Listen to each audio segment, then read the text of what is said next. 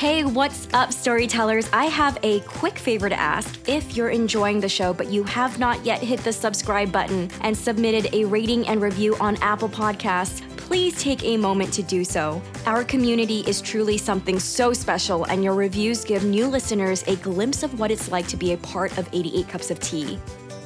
The more ratings and reviews we get, the higher our chances are of getting featured so new storytellers can find us and join our community and ultimately feel less alone in their creative journeys. Thank you for taking the time. On that note, I'd love to share a recent review by Kurskey, spelled K-R-S-K-E-Y. They rated us 5 stars and wrote, bubbly, upbeat, fresh, and diverse writing perspectives. I've been trying to find inspiration to write my North Korean mother's story. This podcast introduces an expansive collection of cultural experiences. It's so exciting to connect to authors who share similar journeys, but also write through many different genres. Keep it up. Thank you so much for leaving such a sweet review. I'd love to encourage you to join our private Facebook group where fellow storytellers like you jump in every week to update each other about their writing progress. I have a gut feeling it's something that could provide extra support and encouragement for you while you write your mother's story. And by the way, it already sounds incredible. Good luck, and we are cheering you on, and I hope you continue to find inspiration from 88 Cups of Tea during your writing process. Storytellers, if you didn't know, we have a Patreon page packed full with bonus content and fun perks. Patreon has been an incredibly helpful platform for us, and when you sign up, your tangible contribution directly helps us continue our work. Head over to patreon.com/88 Cups of Tea to learn more, and thank you so much for considering supporting 88 Cups of Tea and the content that we create. An important reminder and announcement for those of you who love to read and love 88 Cups of Tea content. Head over to our website to read our articles and essays written by some of your favorite authors. Most recently, Julie Kibler wrote an essay about outsider syndrome. We published a personal piece on why we need more women authors in the fantasy genre written by Annie Sullivan, and Sarah Faring wrote an actionable piece on creating plot twists in your story. Trust me, you really do not want to miss out on these pieces. They are so good. Head over to 88cupsoftea.com and click on the Articles and Essays tab in our menu section, and you can find our entire collection of inspiring pieces. Now on to today's guest, Ali Condie. Ali is the author of Summer Lost, Atlantia, and the critically acclaimed Matched trilogy, a #1 New York Times and international bestseller. In our conversation, Ali shares the heartfelt story of how she fell in love with storytelling and her journey to becoming a best-selling author. We discuss working with smaller publishing companies, how to embrace rejection to reach your writing goals, and we get into the nitty-gritty of Ali's writing and editing process. We continue on to talk about how she finds time to write with such a busy schedule and the tools she uses to get into the writing mindset. We dive into the details of her newest novel, The Last Voyage of Poe Blythe, and the fascinating behind-the-scenes story of what sparked that idea. And towards the very end, Ali talks about her experience getting her master's degree she always wanted and what exciting projects she's currently working on, including a co-authored novel, and the ways you can use writing to make a change in the world. Okay, now let's dive right in.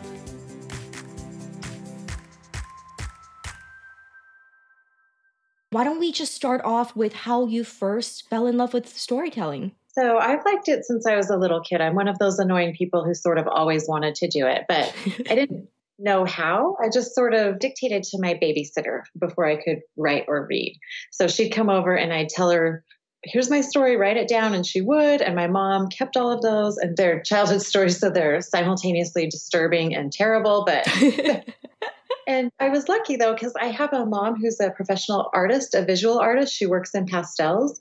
And so I was in a home where creativity was valued, and I saw her making a living at it. She was a teacher, a college professor of art as well, but she also had her own shows and exhibits and things like that. And so I kind of followed her without really meaning to. I wanted to be a writer, and I knew that it was a tricky career. And so I became a high school English teacher, which I loved. But it turns out that if you teach high school, not college, all you do is grade. And so the only time in my life that I wasn't writing is actually when I was teaching high school.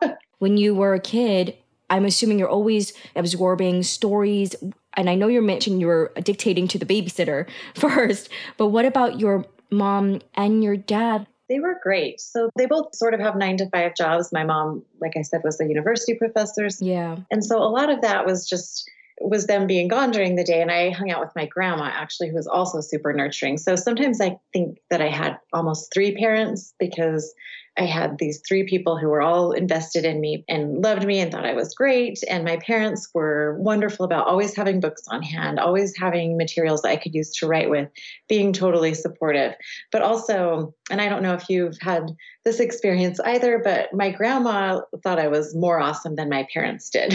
So I think parents love you, but they can also see your flaws. And of course, with grandparents, their whole job is to be, you can do no wrong. And so everything I wrote was brilliant. Everything was so good. And that was really lucky to have too. I mean, my parents were absolutely amazing, but I had that sort of third person giving me props when perhaps they weren't deserved. That was very nice as well. Is your grandma still with you? No, she passed away about 4 years ago. She was 90. I'm so sorry. I always think no one on the planet is going to love me the way she did. But it's a really wonderful thing to have had, you know? Yes. And when you say 4 years ago, that's very recent. So your grandma was able to witness and hold your books. Yeah, she was fading a little bit by then. The last 10 years, she was so sweet, but not always as sharp as she had been. But I think she got it. I think she understood, maybe not to the full level, but like you said, she could hold it in her hands. She saw my name on the cover. And I think she was a little bewildered by the dystopian aspect, but she was absolutely very proud and great about it. So I'm personally really curious, that time, if you can remember the first time you brought your work and you shared it with your grandma for the very first time. Like, what were you feeling? Where were you? Like, I want to be in that room with you. Oh, that's such a fun question. So she had this great little Cape Cod house, adorable, and in the middle of southern Utah. It sort of stood out. Nobody else really had a house like that.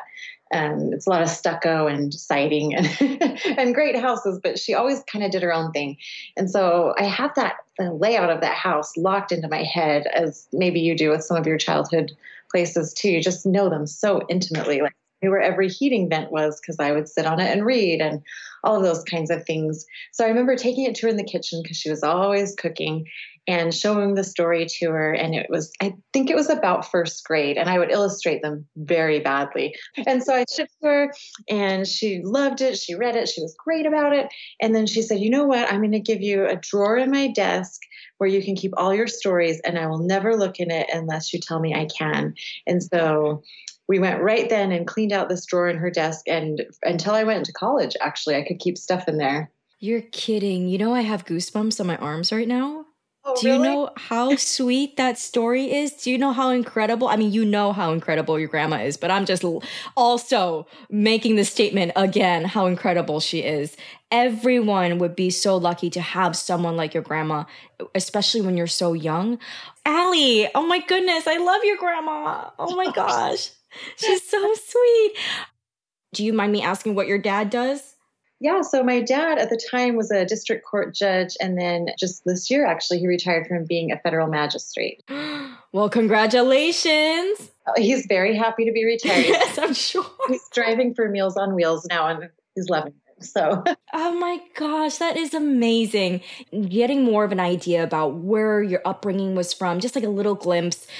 So you grew up in Utah. I read in your bio that you currently live in Utah as well with your husband and 4 children.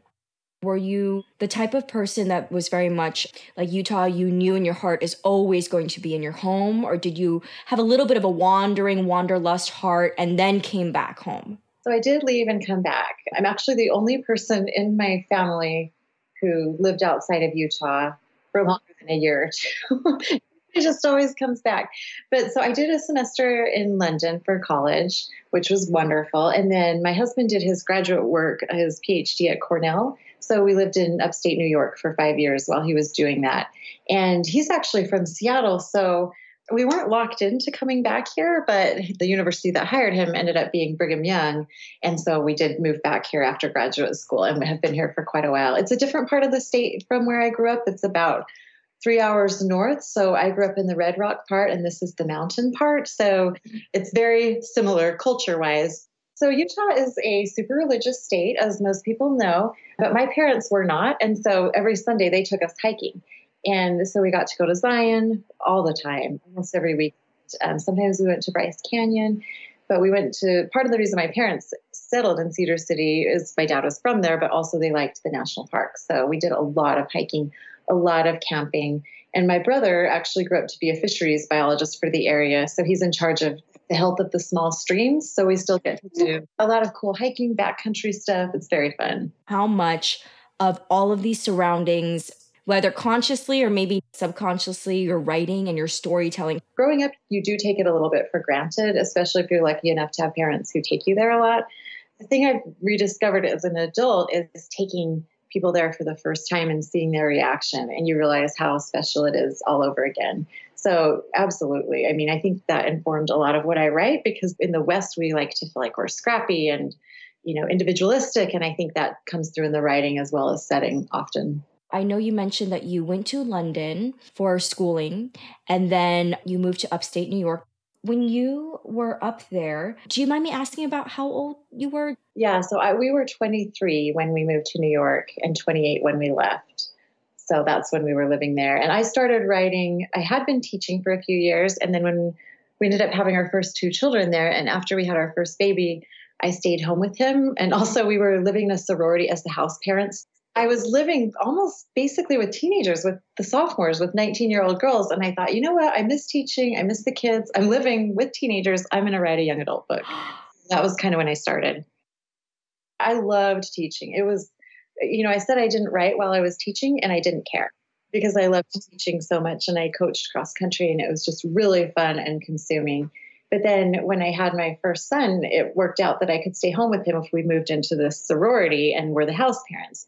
And so there we are. I mean, it was super chaotic, very funny. We have a lot of great stories from Kappa Kappa Gamma, but they were amazing women. I mean, they were kids kind of because they were only sophomores, but you already had the sense like these are young women who are going to change the world. They're also super fun. They also like to party, but they are going to do some pretty amazing things. And so that was very inspiring and really cool to have my kids around that, even as very young children. Oh my gosh. Okay. So now your 2 boys, they were, of course, they were young when you were living there in the sorority house, but was it to the point where it would ever disrupt you when you're trying to put them to bed? Because like, I know my sister, they go out late and they party hard and they're like screaming and shouting. You know what I mean? That absolutely happened. But, you moved into the sorority with the understanding that you're there to take care of them. This is their house. And so you just sort of roll with it. It's fine. And my kids became actually very good sleepers. And they loved the girls. And, when we moved to Utah a few years later, my then 3-year-old would just walk up to college age girls at Target or whatever, the grocery store, like admire me, love me, because he was so used to all the attention and adulation. And it was really funny. And so they had a blast. They loved it. You know that saying, what was it, takes a village to raise a child? That kind of comes into my mind just overall, like when we were talking about how your grandma stepped into also someone to help raise you along with your mom and dad. And then now I'm thinking of all the sorority girls. I'm sure they were like oohing and awing like, oh my God, you're so cute and so handsome, which I have no doubt they are. And, it's like they're surrounded by a village of love. Like how lucky. They were always really cute about it. Like during Rush, they would say, can you walk through when we're having the girls come through? Just act like you have to go to the kitchen and carry the baby. They wanted us to sort of be on parade. And I thought that was so nice that they thought the kids were cute and that we were an asset, not a liability. So at that time, where was it when creativity did start knocking on your door?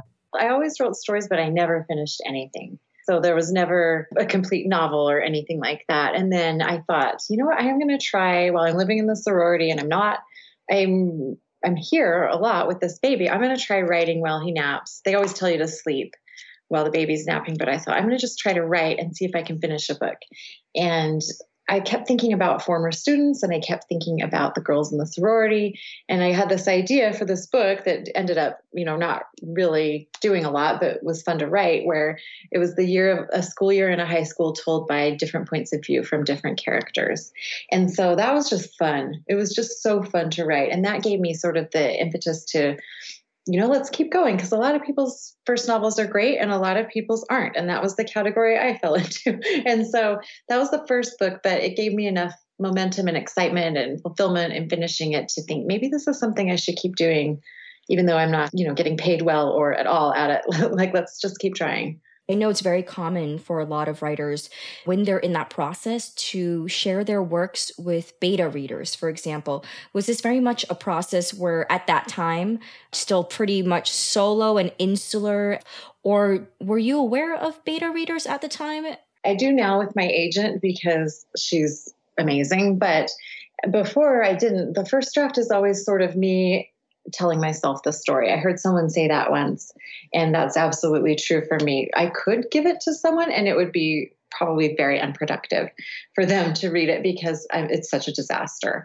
So I do keep the first drafts pretty close to the vest. But then when I had a full first draft that I felt good about, that I had worked on and polished, I didn't even know to call them beta readers back then. I mean, this is 2003, so it's a long time ago, and the internet exists, but not in the writing community way that it does now as much, or at least I wasn't very connected to it. And so, but I had all these friends who were English teachers and not writers, but really good eyes for story and very good at editing, because that's a lot of our job too, is helping people clarify their writing, whether it's creative or a research paper.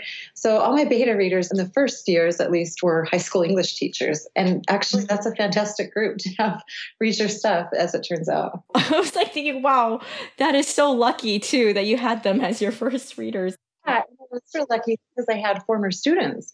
So we're still in high school at that time or barely in college. So I could have them read too. And, they aged out and grew up, but that was really nice. How was your voice? Were they able to very much resonate with it as teenagers themselves at the time? Yeah. So since it was told from different points of view, it was several different voices.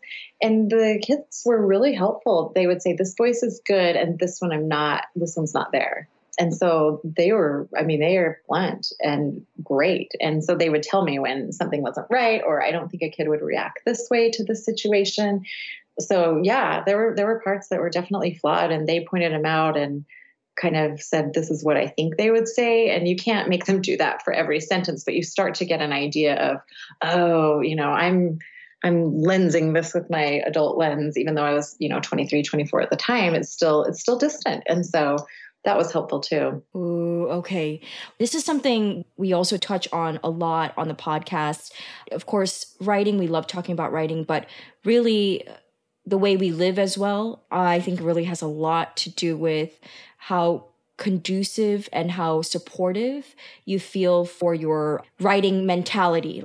And again, these are real conversations we've had in our community where we have a private Facebook group. We have conversations every single day for the last 3 years. And the listeners will jump in, and sometimes I'll ask them, hey, what's your biggest challenge or pain point right now? Or what's something that's really, holding you back? Or where are you tripping up on? And sometimes they say that the partner is not as supportive as they would like them to be, or that because they know it's not really something that's encouraged, they feel almost embarrassed. It's almost like a secret they keep inside their own home. Everybody has a different story. Everybody's life is different. So I'm particularly curious during this time, is this something that you've talked about with your family? Were they completely supportive about it? Was it more of almost like a secret in the beginning? Yeah, in the beginning, it was a secret with my family, but it wasn't hard to keep that secret because they all lived in Utah and I was in New York. My husband absolutely knew, because he was working and going to graduate school and doing all of that. And he was super busy. And so I was alone a lot. And I told him, I think I'm going to try to write a book. And he was happy for me, because otherwise I was because you can't really leave. You put the baby to bed at 7 or whatever, and you're locked in for the night. And, he was doing his own thing. He had graduate school's demanding. He had a ton of work. And so I think he was pleased. He was never jealous of it. In the beginning, it was sort of like, oh, great. You have this thing to do too that you find challenging and fulfilling and all of that. And so, yeah, he knew from the beginning for sure. And I'm going to jump in with some real talk here. Sure. I know with graduate students, you're right. It is so much work and a lot of pressure, a lot of deadlines. You're barely sleeping. So in this case, is this something where you were basically supporting the family, I assume, because you were also teaching at the time? Yes. So is this okay that we talk about this? It's just only I like to share it with the community in case anyone's going through this as well. Yeah, for sure. Thank you. So yeah, he was also supporting the family because he was a graduate student, which meant he was also a research assistant or a teaching assistant. So he would get a stipend as well. So that was part of his workload, was to teach or do research depending on the semester for different classes or different professors. So he was working like crazy. But yeah, I was also the breadwinner because either I was teaching or I was living in the sorority and running the house. By that, I mean, not the girls, they were in charge of their own stuff, but the hiring and the cleaning and all of that and the maintenance and the finances, I was in charge of all of that. So we both had sort of jobs, and then we had these two babies, so nobody slept ever. It was kind of, everybody was tired all the time. And I remember thinking, this is the hardest it will ever be to write, because I have a job, I live with 40 girls, I have two babies, my husband's gone a lot, great, but it has to be at school, has to be at work. And I thought, this is the hardest it will ever be. And the thing is, you can make any stage of your life feel like the hardest it will ever be. I just would chip away. At the beginning, I would try to write 500 words a day, which is not much, but at least it was something. And then eventually I got a little bit better at it, and I could usually get 1,000 in if the kids napped for 2 hours. So there was kind of just training of yourself too. Like, when are the openings? What can I do with that time? What are some goals that are manageable? Because I don't like to make goals and not reach them. So I would decrease the word count goal until it was something I could actually get. I'm smart. I can't help but wonder during this time, because me personally, I think I would feel a lot of pressure just financially, chipping in, contributing, also being the breadwinner to keep the family afloat and make sure everybody's okay. Was that ever a pressure for you on your creative work when you're writing from 500 to 1,000 words a day? So oddly, it wasn't. Oh, wow. It was, since that it took up all the time and I was tired, and I had this other job that I was sort of always doing 24/7 at the sorority, just in case. We never totally relaxed. But in a weird way, it also took the pressure off, because I thought, I have this other job. That's the thing that I'm doing to earn money. And this is sort of just for me. And so that first book, at least, was pure fun. It was just me thinking, I'm going to do this. I'm being responsible. I have this other job. I'm taking care of the kids. But this is the thing that I'm just going to enjoy.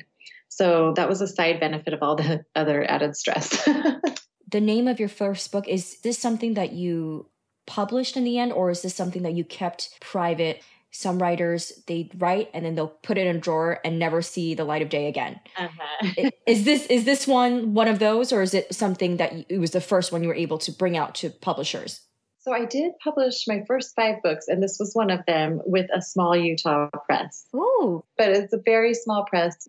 A lot of people in Utah have heard of it, but outside not so much. And so that was enough. I always am so grateful for that little part of my career, because it was enough of a shot in the arm and a pat on the head and whatever other, metaphors you want to use to get me to keep going. And so I wrote for them 5 books, and then I had the idea for Matched, and I wrote that and I took it to them. And they've had a lot of success with some really interesting projects. I don't know if you know Brandon Mull, who writes the Fablehaven series. He's been on the New York Times list over and over again, and he started out with them, and his books with them did hit the list. So they have some really cool authors who I got to know there as well, which was fun. But anyway, so I knew they could do cool stuff with books. I knew they could hit the list. I knew they could get national attention if they had the right book. So I took Match to them, and to their credit, my product director there said, I think this might be bigger than you think. And I'm going to release you from your contract, and you should take it elsewhere. What? They were that generous? They were. And at first, no, don't cut me loose. What? But then I realized, okay, I got to do this. So I had to find an agent. I had to start over. But in the end, he absolutely did me such a huge, generous service. When he did that, was he able to connect you with someone that he felt could take you on and push you to a larger market? Or was it more so, I'm giving you the blessing to go forth on your own to find a home? He did have a contact at Simon & Schuster, who he gave me her email, and I emailed her and she never responded. So he did try. But what I ended up having to do was just start looking online and querying agents and going into the slush pile, which I hadn't had to do with the small press, because you don't need to be agented to publish with them. Oh, I didn't know that. I thought you had to be agented even with a smaller press. Looking back, probably, like they're a very small press and so they don't have you, but it probably would have been a good idea. I know Brandon Mull was agented and or very quickly became agented, but they were always super honest with me, very fair royalty rate. We just joke that no agent wants to work with such a small press because 10% of nothing is nothing. You know, you're not always moving a lot of books unless you have a big hit. And so yeah, then I just looked everyone up who was an agent on agentquery.com back in the day and looked up who was publishing things that I was interested in and started sending stuff to their snail mail or their email, whatever they were asking for on their websites, and just started doing that. Around what year was this when this happened? So this was 2009. I mean, 2009, still, there were not many resources out there, not that I am aware of. Like you were mentioning back in 2003, there was already like nothing out there like we do now, right? Everything's online. You Google, boom, you have the best resources. You have query examples, use as inspiration for your own works where it guides you. But even in 2009, I don't think there was much out there. So Nathan Bransford and Kristen Nelson were keeping blogs. This was the era of the blog. And they were agents I really admired, and they would post with permission, of course, from clients, successful query letters and things they were looking for. Ooh. So there was enough. There was definitely more than 2003, but yeah, I mean, the scene has completely shifted. I'm assuming it was helpful to mention that you were published with this publisher in Utah. So that was interesting because it turned out that I mentioned it, of course, because you should disclose your publication history, probably in this case, at least. But when I would ask the agents later, the agents who ended up offering representation, they said, to be honest, it was a nothing. It wasn't a pro. It wasn't a con. It was sort of well, let's see what she sent me now. Oh. So, I mean, it was absolutely an asset because I worked with an editor. I learned to write better. But on the page, it turns out it was sort of a null, I guess. That's so interesting to know. I always love those little technical, businessy, behind the scenes, like startup. What's happening at Oz? Yeah. So thanks for giving me that glimpse. So from there, you ended up landing a literary agent. There's a lot in our community who have gone through like a year or even more of the querying trenches, and it's very disheartening for them. Anything that you can share that may enlighten them or bring them peace and a little bit of happiness? How long was your process? So I had two processes because I queried the initial book back in 2003 and nobody wanted it at all. And then I sent to the small Utah press, and the editor there, the acquisitions editor, said, "This is not great, but I see some promise. Rewrite it and send it back." Oh. And I did. And then she said, "It's better. I'll give you one more chance." And so I rewrote it again and sent it back. This was a 1.5 year long process. And then she accepted it for publication. So I had failed out completely. It was a 1.5 years, I think, of querying, nothing, nobody bit, nobody wanted it, nobody was interested, tons of rejection.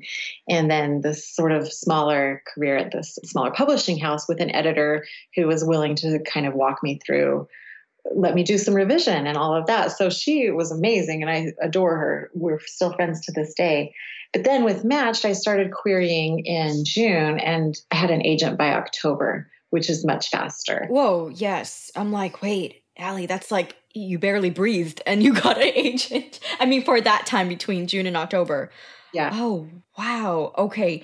Between June and October, were you super antsy? Were you focusing on other things in life just to not, like every day clicking 10 times a day your email? So at that point, I had 3 little kids at home, no babysitter. Oh, wow. I was always, until I started writing the second book in the Match series, when I started to have a little help, I never had a sitter or anything. I was just sort of doing this on the side. So I had the kids. One of my kids was 1, so little, cute, very busy. They kept me busy. My husband was at this point trying to get tenure. So that's another whole thing. So he was very busy. So I had a lot going on and I kind of thought, well, this didn't go so well last time, but let's see what happens this time. I was a little more diplomatic about it. I mean, of course, I hoped it would work, but then I was getting rejections, absolutely. But I started to get requests for fulls, requests for partials. And I thought, wait, this might actually work out. Like maybe I'll have a book published with the national press. And so I started to get pretty excited a month or 2 in when there was more interest than there had ever been before. I'm in awe that you're able to do all of this, because I think for me, I would immediately get so distracted. Forget about it. Can we talk about technical aspects of timing and logistics? I know you said rest when the kids are resting, but for you, you took that as time to work even harder, right? Oh my gosh. My goodness. Was this still the time when you were continuing your school of thought of, all right, kids are giving me 2 hours. I'm able to squeeze 1,000 words now. Like, is this, you continued with that habit? Yeah. Oh. So that was still the MO. But then my husband was awesome. And so he started doing this thing while I was writing Matched. And maybe before, actually, my memory is a little hazy, but definitely when I was writing Matched, where he would give me Saturdays.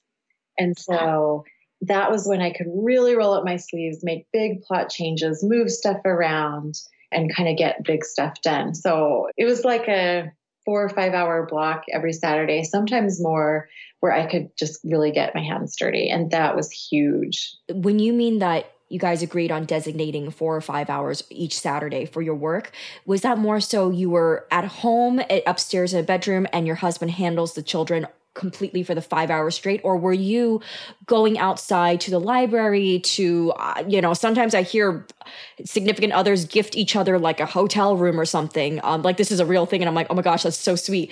But like, was it more of like that or like a retreat situation, or it's just plain and simple, let's just get work done in a bedroom and just focus? Yeah, it was that. We didn't have enough money. We were still paying off graduate school and everything. Yes, of course. For hotels or retreats or anything. So, but we did have a little bedroom in the basement next to the laundry room. And so I could go down there and lock myself in there and write, and they could be in the upstairs. And that was great. And I'm a distracted, I don't know what I am, but every hour or two, I do want to walk around and think. Mm-hmm. And so I could wander up and like make lunch or eat lunch with them or hang out for a minute and then wander back down and get back to work. So I actually really liked working at home. I didn't mind that. Oh, that's okay. That's really inspiring, because a lot of our listeners, I'm not sure if you might be aware, but a lot of them, a majority, are between 25 and 34. Many of them are mothers, whether it's first-time moms or it's onto their third, fourth, fifth child. And no matter what, there's always conversation about how the heck do we figure out how to balance time, because I am drained by the time I sit down and exhausted. Sometimes I want to cry and rip out my hair. Like it's that extent. So I think is the really important part is just figuring out a flow that works for everybody. So there's no guilt as a parent. If there's any tidbits, like extra little nuggets you want to share or pass along, I would be so happy. I mean, 25 to 34, that's exactly when I was doing all this beginning stuff. Matched came out when I was, 2010. So I would have been 32. So this is my wheelhouse. These are the ages that I was trying to do this and had no help. And we ended up having a fourth child. So there were all these little people in the mix that you love, but they do not care about, about your writing schedule. And so I think a couple of things that I learned were your schedule is that you have no schedule.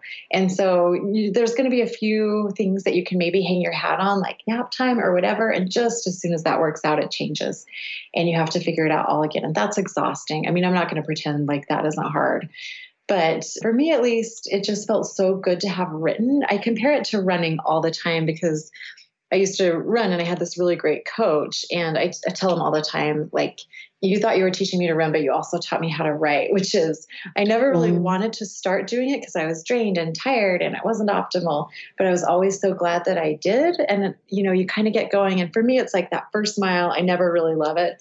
And then after I've hit that, I start to hit my stride. And it's like that with writing for me too, if you sit down and do it. And then another trick I learned was it's really hard to segue from mom to, at least for me, I was writing dystopian romance. So there's like no connection. So I do have a playlist for each book. I listen to white noise or rain sounds, when I'm actually writing. But before I write, I listen to 2 or 3 songs from my playlist to sort of shift my headspace. Ooh, that is helpful.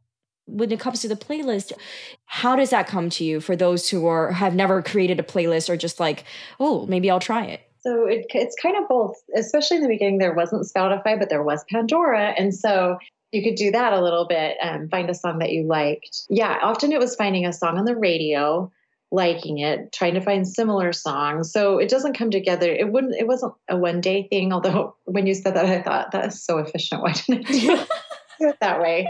But it's a little more piecemeal than that. But I found even if I had one song, I could listen to that 3 or 4 times until I found more. And that was helpful. And then another giant dorky trick that I have is not necessarily always with writing even. I just really like to see people doing what they love and doing it well. And so I kind of tend to geek out about random stuff and watching that. I mean, this is dangerous because it's the internet and you can get sucked in.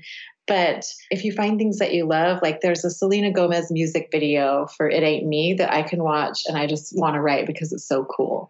Or I love watching Michael Phelps swim. And so looking back at his old races on YouTube or whatever, I'm like, look at that guy. He's the best there ever was. Killing it, you know, or Shawn Johnson for gymnastics. She was the cutest thing. So there's all these other, I can't do any of that stuff, but watching them do that's makes me want to do my thing. Oh, I love that. Okay, that's so great because it inspires people to know you can really use almost anything as inspiration. You don't have to just focus on one medium.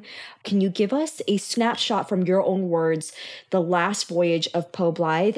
Yeah, so this is the book that I've been writing since 2014, and I am so pumped about it because I think it's my best book yet. You hate to say that. It sounds like you're being mean to other children, but I do. Like elevator pitch is it's Mad Max Fury Road, but for teenagers. Ooh. It's a girl who something very bad happens to her in the opening chapter and she loses someone that she loves. Her life is finally going a little bit right. And so the rest of the book is her out to make everyone who wronged her pay. And it's set on a mining ship in the future. So she's the captain of it and she's going upriver and she doesn't know who she can trust from her crew. She doesn't know. She's under siege, under attack. She doesn't know what to think about those people. And also she's just lost basically the love of her life. But I do think it's also the most romantic book I've ever written, which is weird because it's so full of revenge, but it's got a lot going on. Okay, I need to hear the first memory of when this inspiration hit you. So we were in Idaho for a family reunion, my brothers and sisters and our families and I, and we came around the corner. We were headed on a hike of this river valley. And I was like, what happened here? It was just wrecked. Everything was torn up. There were rocks everywhere. The river was destroyed. And as we kept driving up the river valley, we came upon this giant hulking metal ship. And I thought, this looks like it's been dropped down from a sci-fi movie. This does not look real. What is this? And I was obsessed. So I went and read the plaque by it, and it was a mining dredge. So they used to use these giant metal ships to tear up the river mining gold. And they were loud and giant and enormous, and they would leave the river in absolute ruin. And that's the story of the West, right? Is like we have this beautiful land that we then completely pillage. So that really haunted me. And I thought, what if I had a girl on a ship like this in the future? And that was the initial idea. Wow. Oh my gosh. What an incredible first inspiration. I cannot believe that happened, by the way. Like that never happens. I go on a lot of road trips, a lot of traveling, a lot of wanderlusting happen. Nothing like that has ever happened to me. Oh my gosh. Allie just has the coolest life experiences. Like, what? Can I just borrow a fraction of that? Okay. So from there, how are you then fleshing out the details? And I know, like you were saying that, you know, you usually never really worked with beta readers, but you mentioned that it was really more so your agent who you trusted. In this process, once that happened on that trip with your siblings, was this something you chatted with your agent about and said like, hey, so I came across this crazy thing and I have this awesome idea. What do you think? Or you fleshed it out first? What was that whole step-by-step process like? I'm always so curious about this. That's such a good question. So my agent's Jody Reamer at Writer's House, and she's tremendous. She represents John Green and Stephanie Meyer and a bunch of other big authors. And also she is just a kick in the pants. So she's the smartest human in the room all the time. And she's 4'11" and a black belt. So I've learned that I am actually terrible at pitching. So bad. In fact, it's terrible. So I have to send her like 50 pages of actual writing for her to really understand what I'm trying to do. Because when I pitch it, it always sounds so bad. I sent her 50 pages and she said, great, keep going. So by then I had a lot of author friends who would beta read for me, which was great. But also I was getting my master's degree. So I went back to the Vermont College of Fine Arts in 2015 and started getting an MFA in their writing for children and young adults. So I had mentors, which was really cool. Kekla Magoon, who's a fantastic author, was reading, I had to generate creative work for my degree. Like that was my assignment. And so I would send her pages of this. And that was crazy. You know, how lucky is that to have this brilliant author looking at your work, giving you feedback. So that was an interesting process with this book to have that. Oh, wow. Okay. Quick side note. We are partners with VCFA. Yeah. I saw that on your site. I'm so happy to hear this because they were just on the phone with me. I was just chatting with the team at VCFA just this week because they wanted to continue working with us because they loved working with us. And we had such a wonderful experience with VCFA. I mean, we've been working with each other for 3 years. And I even drove up to Vermont just to check out the campus to see what it was like 3 years ago. It's amazing. And I only have the highest praise of their whole team. They're very kind and they're really good people. They're good folks there. So Kekla was there kind of guiding you through this whole process, be your, in a way, a bird's eye view to see where the direction is heading. What was that like? Can you walk us through that? Yeah, so Kekla's really interesting because she trusts you to do what you're trying to do. She absolutely gives criticism and feedback and suggestions, but her trust in me made me trust in myself as well. And so that was a gift. I mean, she did the work. She gave me the feedback, but she also would say, I think you know what you're doing in this part, or I think this is a good story. And so that was tremendous. And I was also lucky enough to work with Anna, who you just mentioned, on a different project later at school. And that's actually the project that I'm working on now. You're kidding. Oh my gosh, I'm so excited. Are you allowed to share later or not yet, under wraps? I can't say a lot, but it is another YA and I'm super excited about it. And I feel like, again, having that feedback in the beginning was really important. And another crazy VCFA story is, so I write a middle grade series with an author named Brendan Reichs, who is a New York Times bestseller of action thrillers. And we met at VCFA and became, well, no, we actually met a long time before it, but we became really good friends because we ended up going to VCFA at the same time. And we decided we should write something together. And we both have the same agent, Jody Reamer. So we write a middle grade series called The Dark Deep for Bloomsbury that's like Stranger Things meets The Goonies. So CFA seeded a whole bunch of different things in my life that wouldn't have happened otherwise. It's kind of crazy. Oh my God, Allie, you are giving me goosebumps left and right. You better stop it. You're just hitting me one after another. I just can't. Hello, how incredible is this? And Anna was your teacher as well. She is the queen. Oh my God. She is the best person in the world. I cannot believe you had the honor of having her in your life for, is it one semester or is it? Yeah. I mean, just 1 hour of conversation with her. I was just goosebumps and I was crying. This is the program where you were stepping away because they don't have online. So your husband's also work. So did you have family step in to help watch the kids? So at this point, we did hire a babysitter. Yes! Go, Allie, go! Yeah, so we had this amazing babysitter and she would come 3 times a week for 4 hours so I could work. And most of my kids were in school at this point. That makes a big difference too. But then I talked to my husband first and then I talked to her second. And I said, when I'm gone for these 11 days, twice a year, can you be the one to babysit? Because my husband's job is 9 to 5. So that's actually pretty good. You can come home at 5 and he does dinner and bedtime. And it's not a really nightmarish job in that regard, but he needs to be at work from 9 to 5. And so, yeah, it is funny. The second person who knew I was thinking about doing this was my babysitter because she was key to that whole process. Oh my God, I love this.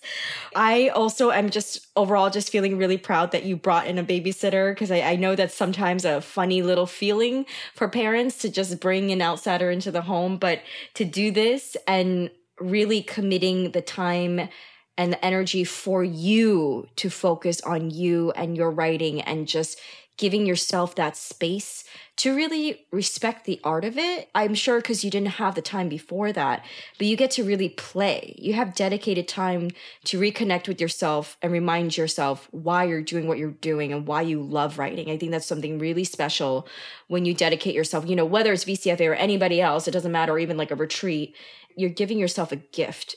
And a lot of times I see artists overall can forget because life gets in the way, making a living and all of that stuff. And then we forget why we create in the first place, right? Yeah, you're saying it so perfectly again. Like that's exactly what it felt like. That recharging, all of that. I get this a lot from people in the industry too. Why would you go to school for the job you already have? But I knew I wanted to get better at it, and I like teaching, and I wanted to get a degree that would make me a better teacher should I ever decide to pursue that route. But yeah, I looked at that program for years before 2009, before I got my agent, before Matched, before everything. And so finally, when my kids got old enough that it was feasible, I said, I'm going to do this. I earned the money to pay for it, and I'd put other people through school. Well, one other person through school, and I was saving money for my kids' educations. And I thought, it's okay if I educate myself as well. So I kind of said, I'm going to do this. This is going to be a thing that happens. I'm not going to go on an extravagant vacation, but I am going to get the master's degree I've always wanted. Yes, you go, Allie. Oh my gosh. Yes, you are empowering us. I do want to jump back into the last voyage of Poe Blythe. So this is something you were saying you're working on with Kekla in the beginning, the ideas and fleshing out. Was it the crux of it was when you were in VCFA with Kekla as your teacher, then you went home and then you fleshed out the rest? And was there a time where you can have ongoing communication with Kekla, or you just kind of took it from there and it became more about your own personal experience then with Jody? So once the semester was over, Kekla was done. She was off the project. She had new students that she needed to focus on. So that was it. And then I worked on it a little bit longer, and then I hit a wall. I could not get past this certain point in the book, and I felt pretty good about what I had written, but I just didn't have the anger to write a revenge novel.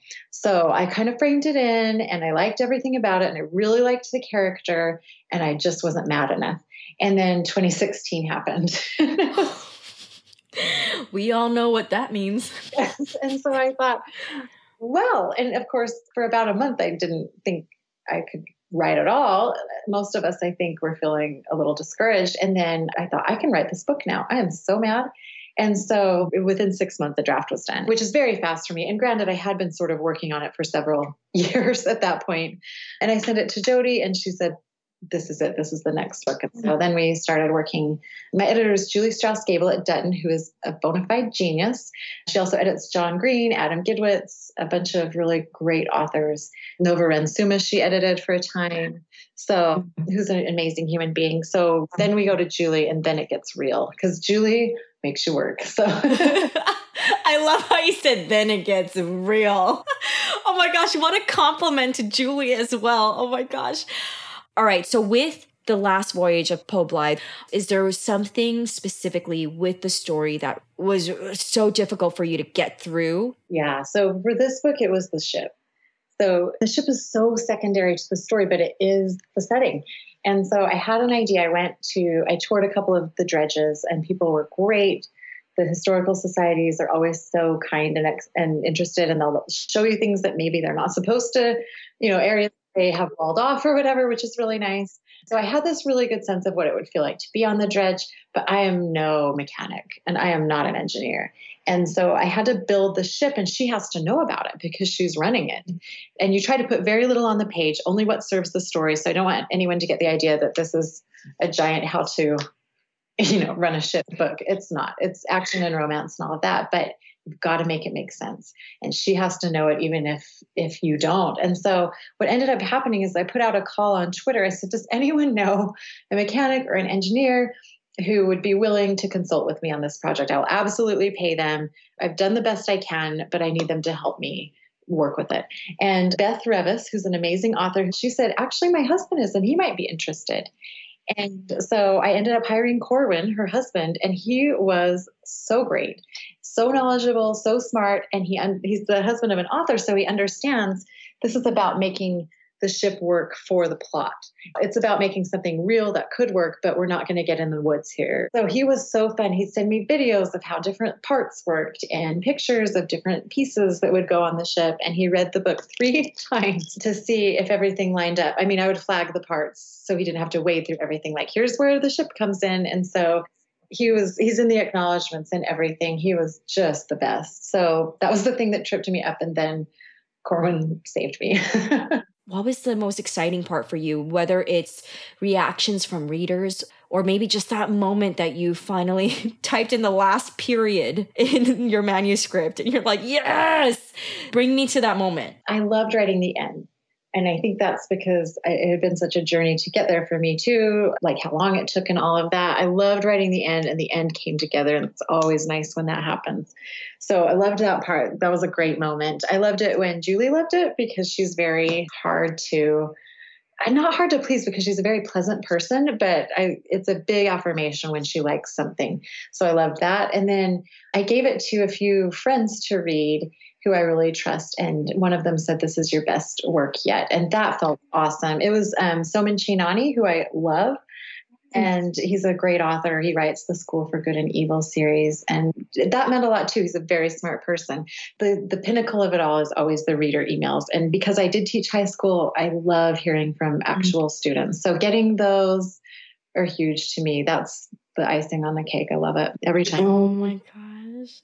Allie, congratulations. That's so exciting. And also, you're just such a humble human being. Just hearing what makes you happy is very much shows where your heart is. And that's a good place to be, I gotta say. Thank you. If you don't mind, we do a listener Q&A here. My listeners, I have to give them props because they're just such thoughtful, genuinely kind people in our community. And they always ask such thoughtful questions. So I'm going to throw in a few. And first, there was a comment from Christine Page who said, "Oh my God, I love her work." So I just want to share that along. And so Tracy Kenworth, she asked, "What are you currently working on? Can you tell us a bit about how you juggle writing and life?" So I'm juggling two projects right now. So I'm working on the third book in the Dark Deep series with Brendan Reich. So we're co-authors. So he writes a chapter, sends it to me. I write a chapter.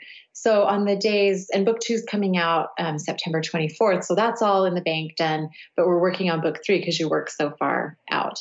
So that's awesome to have a co-author, especially a fun one because he writes hilarious things and fun things and really good action. So I'm always pumped when he sends me a chapter, and then I write mine and then I send it back. So in the off days, I work on my own project. And this is actually my dream scenario for work. I love having two things at once. Sometimes it gets confusing or messy, but I kind of like, my brain is anxious. It likes to have two things to do.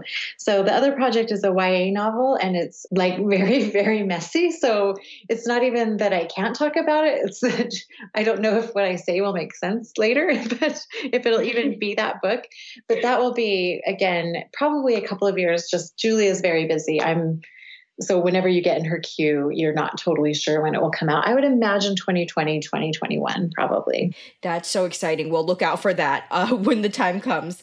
And Sarah Adams, one of our listeners, asked, "How do you work through your editing process? What do you do when it gets difficult?" Oh, editing is so hard for me. I have absolute faith in the process and in Julie. And I would cringe to not go through it. I know the books are better. I know that with every fiber of my being, but the initial part is so hard for me. It's like, where's the entry point? It's just like you're wrestling this whale and you're holding onto the flipper and getting thrown around and you don't know what you're going to do. And so I have to find a small entry point because I can't come in at something big. I have to find almost the smallest thing in her editorial letter to focus on and work on it, and then I can build from that.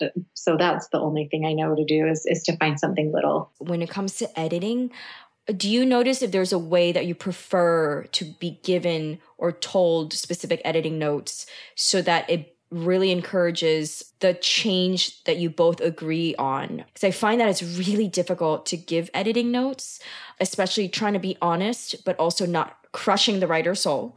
Also, if you get too polite, then it's like you don't want to waste the author's time having to do so many revisions, beating around the bush if you don't get the transparent notes. I'm asking specifically, selfishly on my end, because we have articles now on 88 Cups of Tea, and I'm always trying to instill kindness in my notes because I always want to encourage writers, but also there's a standard. Yeah. I also believe that they can reach the standard and can really kill it with their essays. And I'm a little bit of a tough critic, but I have trouble giving the notes. So I wonder on your receiving end, maybe something from this can inspire not just me, but the community too.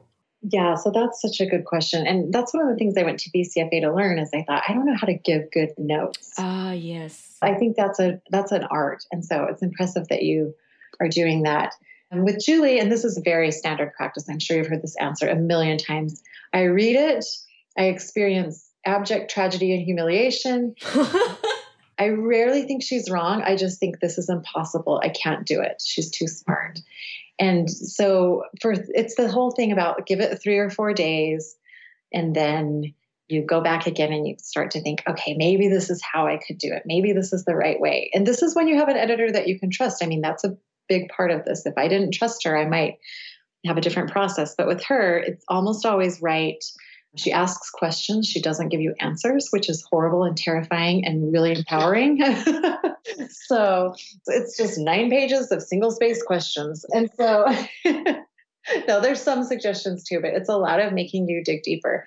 So that's kind of the thing is waiting, trusting her. Every now and then we do disagree, but it's so rarely that I do feel like I can at least try to go where she's taking me. Thank you for that. So the next one is going to be the last listener question. Karis Rogerson said, first of all, I want to say I'm a huge fan. The Matched trilogy was one I absolutely devoured in college, back when I was still dipping my toes in the waters of YA, and it's forever nestled in my heart. I'd love to know, right? This community is just so ridiculously sweet, and we love Karis here. So she continued to say, I'd love to know about Write Out Foundation, specifically, specifically you managed to find resources like time, funding, author faculty for it. And if you have advice for other ways, apart from the words themselves, to use writing as a means of furthering causes we care about. Whoa, that was a really great one. That's a great question. Yeah. So Write Out came about, again, because I missed teaching. I don't miss the grading. Well, sometimes I do. The good stuff I do. But I missed teaching, and I thought, I have all these kid readers, and I have teenagers of my own, but what am I doing to give back or to change things? And I always think it's kind of good to do what you can in your part of the world. No one needs me swooping in like an avenging angel to their part of the world. So that's not good. So I started thinking, when I was a kid, I grew up in rural southern Utah. We have a small university in my hometown, which is Cedar City, but we never had an author visit or an author come. And so I thought, what could we do to take this there? My initial idea was like a bookmobile, but for writers. And we would drive to all these small communities. And it turns out that's prohibitively expensive and also sort of a logistical nightmare. So I thought, what if we brought the kids to this campus from all these smaller towns, Enterprise, Price, all these little Utah towns. Whoever wanted to come could come. And I mean, they do have to pay because that's how we fund it. But it's a nonprofit organization. We're 501(c), all of that. We don't make any money. There's no paid staff. And basically, I just called in favors from people I loved and knew from my life. So my high school best friend, college roommate, she just took a new job, but she was running the educational program at the Utah Shakespeare Festival. So they get to go to a Shakespeare play, and she's still connected with that. So we still get to do that, and we take them to a national park. And then I have author friends who I say, guess what? I'd really like you to come to Southern Utah and teach kids how to write. And so I pull in all my favors, and it's the most magical thing because the kids are the best. They are so fun and great and smart and cute. And we were dying at the student reading this year. A kid read a piece, and Soman Chainani, who I mentioned earlier, and Brendan and I were all texting each other saying he is better than we are. And we were not. He was amazing. So it's incredibly exciting and fun and awesome. Oh my gosh, Allie, this is so incredible that you're doing this. Thank you for doing this. This was our 3rd year, and we're at writeoutcamp.org if people are interested. Yes, we will have that linked in your show notes page. Absolutely.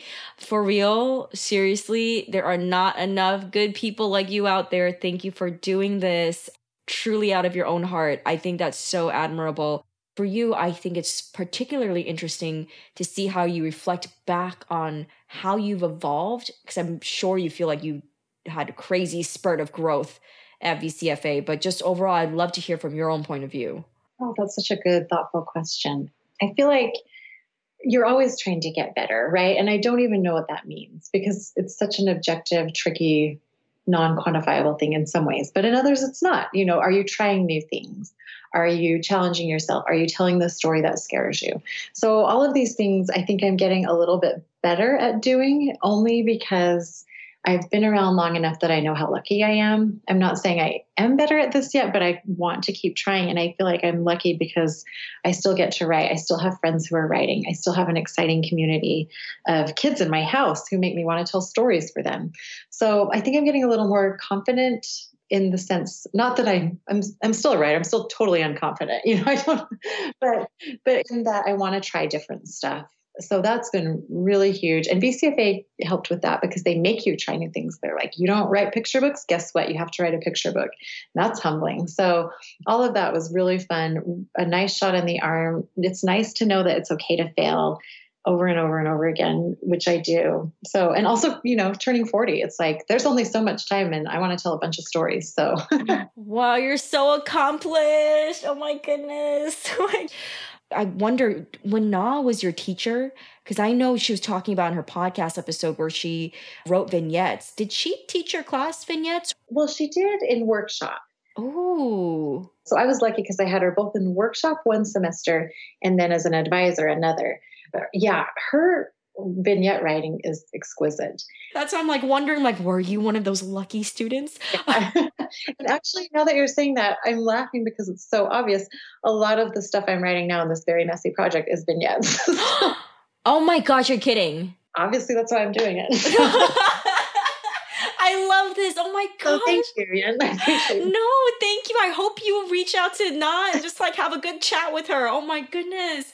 All right. So why don't we wrap it up with, if you could let us know what books you're reading. Yeah. So there's a really great book by Ray Bradbury, to do the craft book first. And it's Zen in the Art of Writing, Essays on Creativity by Ray Bradbury. And I love everything about him. He's one of my favorite authors. He just has so much joy in his writing. Even when he's doing crazy things, you feel like this is a guy who wrote very serious stuff. I mean, Fahrenheit 451, right? But he also, in his other work especially, there's no loss of the sense of play ever. And I love that. October Country is short stories I read those every year. They're so fun and different and good. But I love that book. And that's probably the craft book I'd recommend the most. And then just for reading lately, I've been reading Daisy Jones and the Six. I just finished listening to that on audio. It is to die for. It's an adult novel. I'm sure you've heard of it. It's a big book this summer. But it's got all these different voices and it's very fun. And I'm reading Gingerbread by Helen Oyemi, I don't know exactly how to say her last name, but it's magical realism and it's gorgeous. Oh my gosh. Well, I'm so excited. Our show notes manager will have all of those listed on your show notes page and have it linked. Please let the listeners know where they can find you on social media and also your website to check out. Yeah, so my Twitter handle is just Allie Condie, ALLYCONDIE. And then Instagram, it's Allie.Condie, because for a while someone was on there who wasn't me who had my name. So I had to have a dot in the middle. And that wraps up our episode with Allie Condie. Allie, thank you so much for telling your story, sharing so much tangible crafting advice, and for just being you. I had the biggest smile on my face during the playback of our conversation, and you are just such a special human. Thank you again for your time and the real talk with our community. Storytellers, thank you for hanging out and listening in as always. Please be sure to stop by and say hi to Allie on Twitter at Allie Condie. To find all the resources and books mentioned in her episode, along with tweetable quotes and the timestamps of highlights throughout our entire conversation, head on over to Allie's show notes page at 88cupsoftea.com/podcast/Allie-Condie.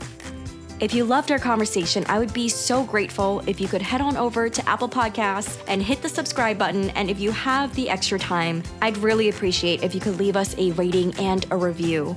Your support helps our show become more visible to new listeners, and every bit helps to get the word out about 88 Cups of Tea to help our community grow. Thank you so much for taking the time. If you'd love more 88 Cups of Tea content, head over to our website at 88cupsoftea.com to read our articles and essays written by some of your favorite authors. Most recently, Julie Kibler wrote an essay about outsider syndrome. Annie Sullivan wrote a personal piece on why we need more women authors in the fantasy genre, and Sarah Faring wrote an actionable article on creating plot twists in your story. Trust me, if you love our podcast episodes, you're really gonna love these written pieces. Have a super productive week, and I'll catch you not next Thursday, but the one after that.